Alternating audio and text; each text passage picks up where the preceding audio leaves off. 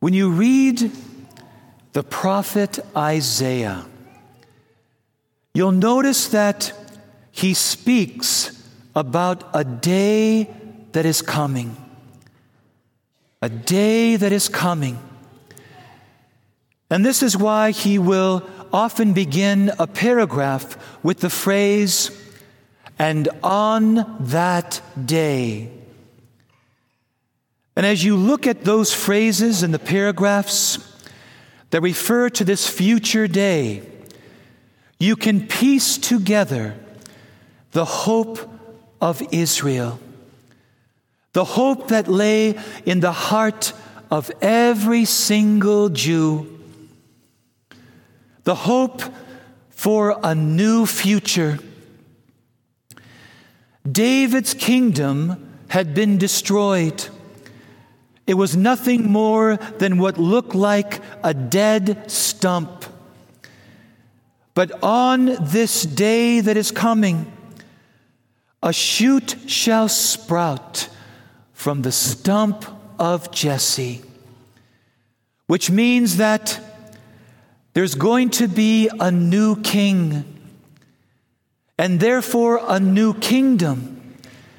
And this king is going to be an anointed of the Lord, a Messiah, a Savior. He is going to establish a new Jerusalem. There's going to be a new temple.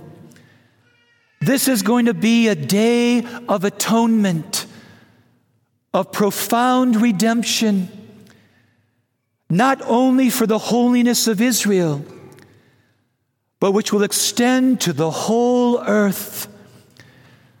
The whole earth will be filled with the knowledge of God, with the glory of God's holiness. I love some of the images that is used in the prophet Isaiah to speak of this future day. They will beat their swords into plowshares. Their spears will be changed into pruning hooks. The wolf will lie down with the lamb. The leopard will graze with the kid. The bear and the cow, it's hard to keep those animals straight, will be neighbors.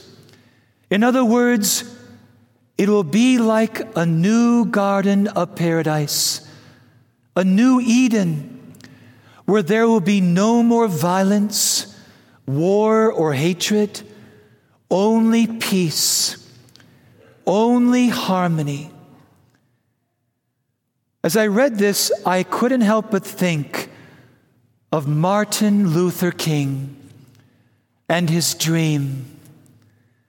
I have a dream that things can be better.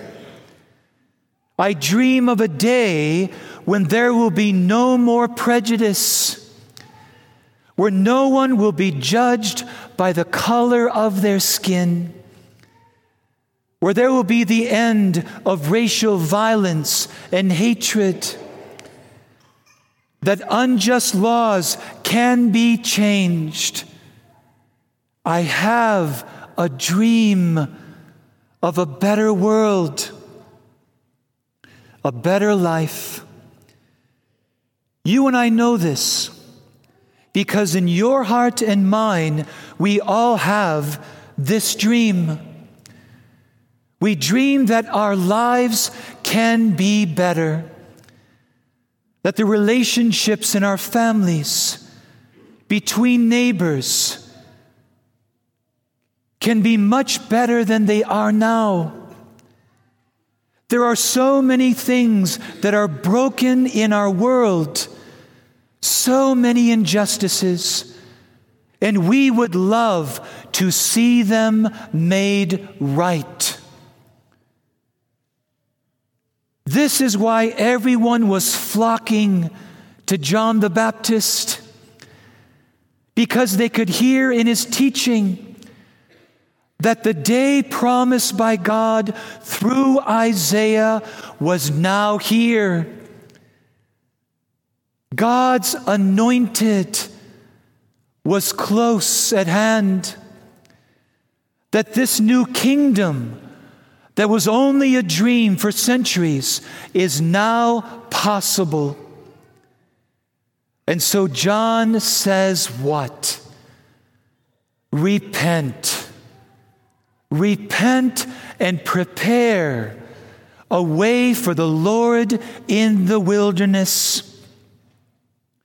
This language would have conjured up in the mind of the Jews coming out to John the memory of that first Exodus, when God made a way for Israel, delivering them from slavery in Egypt and making a way through the waters that parted into the wilderness to a land of blessing that God promised. And in that desert, as we recall, there was a necessary part of this covenant relationship that God was establishing, the giving of the 10 Commandments. The giving of these commandments was absolutely necessary, because just as if a wolf is going to lie down next to a lamb, you first have to take out what is savage and violent in the wolf. If Israel's going to enjoy a new relationship with God that'll result in many blessings, those first 3 commandments reveal the things that are in the way. Prepare a path for the Lord. Idolatry, forgetfulness of God, irreverence of His name, and many other things have to be removed. And if Israel was going to enjoy a renewal in relationships with one another, those other 7 commandments reveal the things that stand in the way.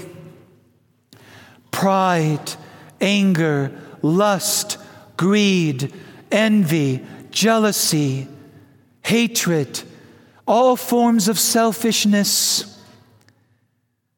Prepare a path. Repent and clear away all these things if you want the dream and the hope to be realized.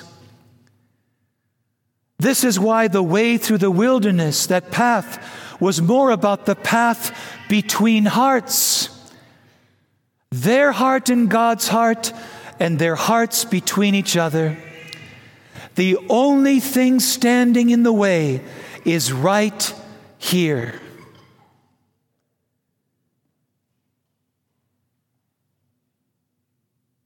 This is why we need Advent. Because the renewal that we want to love our families so much better. We want to improve relationships between neighbors. America is known as a country that doesn't know its neighbors. It's all too true, more than we'd like to admit. And again, Advent is not just for our personal holiness. The reason why God wants to make straight His path into our hearts is so that we can make straighter paths in this world to realize the kingdom of God, to extend the reign of God, the way of the gospel.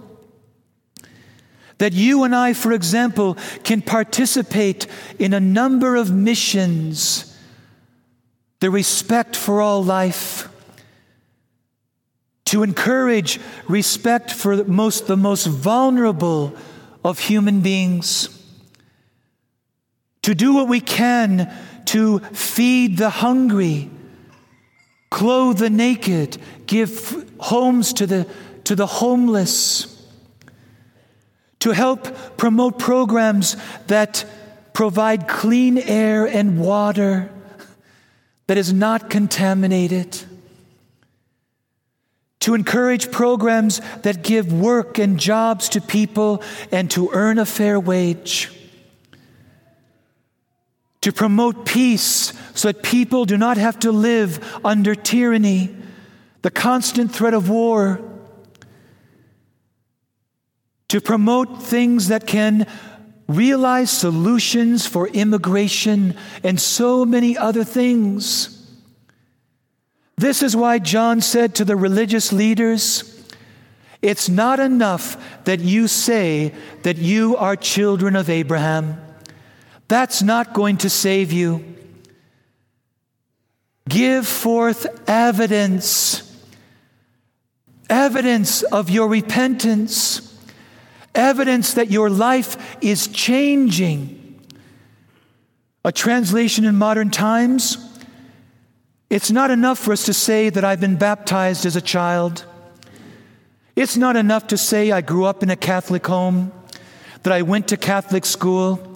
As good as those things are, this will not save us unless we give evidence that God can see fruits of our conversion, signs of a living faith.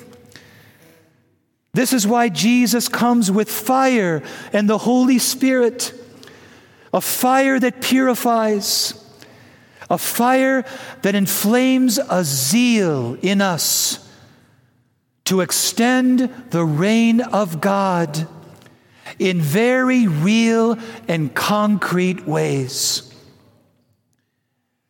The hope in your heart and the hope in my heart to realize this dream of God, a new Eden, a garden of paradise, a land where justice flourishes, is in the heart of Jesus, and it needs to come from His heart into ours and from ours into the world. This is the vision of Advent. This is why we need this season. Let's put flesh into it. Let's give it shape. Let it not just be a dream. Let's together make it a reality. Amen.